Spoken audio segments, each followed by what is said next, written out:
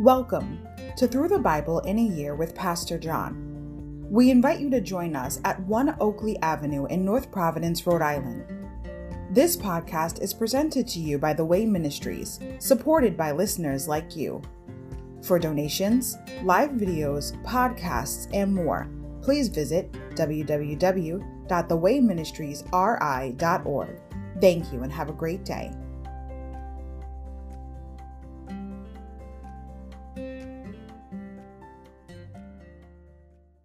Hi everybody, welcome to Through the Bible in a Year with Pastor John. So glad you could join me today to get a portion of God's Word.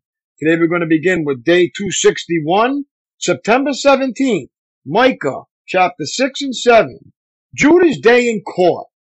Overview. Micah's prophecy closes with a courtroom scene. God has a controversy with his people, and he calls the mountains and hills together to sit in judgment on the case. The people have replaced wholehearted worship with half-hearted ritual. They have divorced God's righteous standards from their daily business transactions in order to justify their greed and corruption. In short, they have failed to abide by what God requires of his covenant people. Chapter 6, Judah's ingratitude, verses 1 to 8, God's justice. Chapter 6, Judah's injustice, verses 9 to 16. God's justice. Chapter 7, the Lord's verdict, verses 1 to 7. God's justice. Chapter 7, Judah's victory, verses 8 to 20. God's mercy. Insight. He shows us what is good, Micah 6:8. God makes clear to his people what it means to walk in fellowship with him. Chapter 6, verse 8. In the Old Testament, as in the New Testament, and still today, God wants his people to live in a way that reflects his character.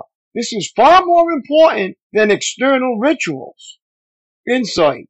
Sliding scales. Micah 6:11 to 12. Merchants in Micah's day were so dishonest that many of them carried two sets of balance weights for their business transactions. A heavier set to be sure they got more than they paid for, and a lighter set to ensure that their customers received less than they expected. 6:11 to 12. According to God's judgment, they acted as if wicked kings Omri and Ahab were their role models. 6:16. Their ruin would be just as certain. Micah 6. The Lord's case against Israel. Listen to what the Lord is saying. Stand up and state your case against me. Let the mountains and hills be called to witness your complaints. And now, O mountains, listen to the Lord's complaint. He has a case against his people. He will bring charges against Israel. O my people, what have I done to you? What have I done to make you tired of me? Answer me, for I brought you out of Egypt and redeemed you from slavery. I sent Moses, Aaron, and Miriam to help you. Don't you remember, my people? How King Balak of Moab tried to have you cursed, and how Balaam, son of Beor, blessed you instead? And remember your journey from Acacia Grove to Gilgal, when I, the Lord, did everything I could to teach you about my faithfulness? What could we bring to the Lord? Should we bring him burnt offerings? Should we bow before God Most High with offerings of yearling calves? Should we offer him thousands of rams and 10,000 rivers of olive oil? Should we sacrifice our firstborn children to pay for our sins? No, O people, the Lord has told you what is good, and this is what he requires of you, to do what is right, to love mercy, and to walk humbly with your God. Israel's guilt and punishment. Fear the Lord if you are wise. His voice calls to everyone in Jerusalem. The armies of destruction are coming. The Lord is sending them. What shall I say about the homes of the wicked filled with treasures gained by cheating? What about the disgusting practice of measuring out grain with dishonest measures? How can I tolerate your merchants who use dishonest scales and weights?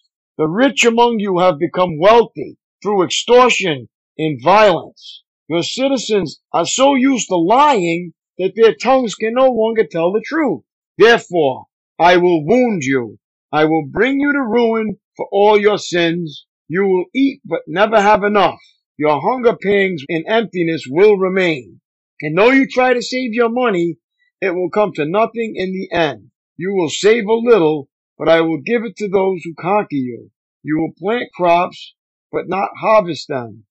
You will press your olives, but not get enough oil to anoint yourselves. You will trample the grapes, but get no juice to make your wine. You keep only the laws of evil King Omri. You follow only the example of wicked King Ahab. Therefore, I will make an example of you, bringing you to complete ruin. You will be treated with contempt, mocked by all who see you. Micah 7. Misery turned to hope. How miserable I am. I feel like the fruit picker after the harvest, who can find nothing to eat. Not a cluster of grapes or a single early fig can be found to satisfy my hunger. The godly people have all disappeared. Not one honest person is left on the earth. They are all murderers, setting traps even for their own brothers. Both their hands are equally skilled at doing evil. Officials and judges alike demand bribes. The people with influence get what they want, and together they scheme to twist justice. Even the best of them is like a briar. The most honest is as dangerous as a hedge of thorns. But your judgment day is coming swiftly now. Your time of punishment is here, a time of confusion. Don't trust anyone, not your best friend or even your wife. For the son despises his father, the daughter defies her mother, the daughter-in-law defies her mother-in-law. Your enemies are right in your own household. As for me, I look to the Lord for help. I wait confidently for God to save me, and my God will certainly hear me. Do not gloat over me, my enemies. For though I fall, I will rise again. Though I sit in darkness, the Lord will be my light. I will be patient as the Lord punishes me, for I have sinned against him. But after that, he will take up my case and give me justice for all I have suffered from my enemies.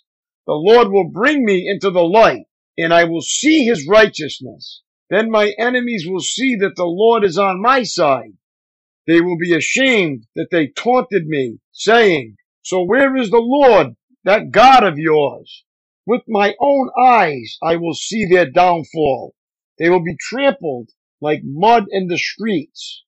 In that day, Israel, your cities will be rebuilt, and your borders will be extended. People from many lands will come and honor you, from Assyria all the way to the towns of Egypt, from Egypt all the way to the Euphrates River, and from distant seas and mountains. But the land will become empty and desolate because of the wickedness of those who live there. The Lord's compassion on Israel.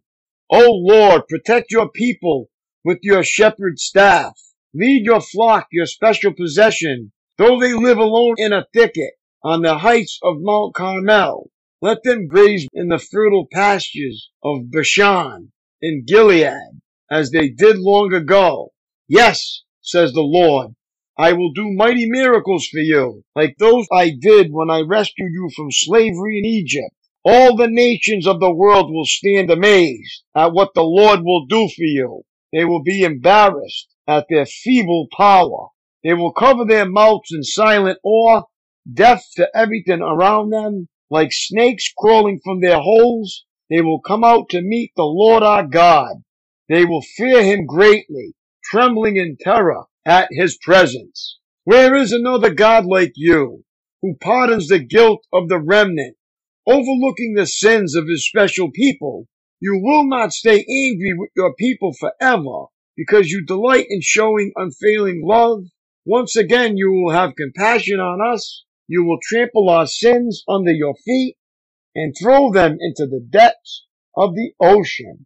You will show us your faithfulness and unfailing love, as you promised to our ancestors Abraham and Jacob long ago. My daily walk. Picture this scene. You are sharing with another person the deepest burden of your heart.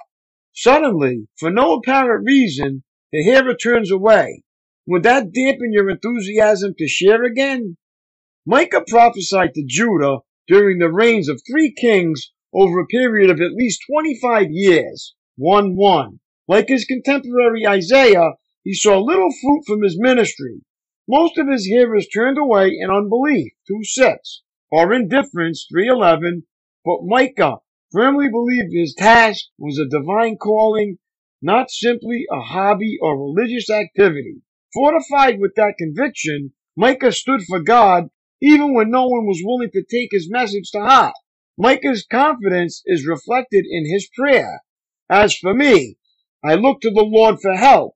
I wait confidently for God to save me, and my God will certainly hear me. 7:7.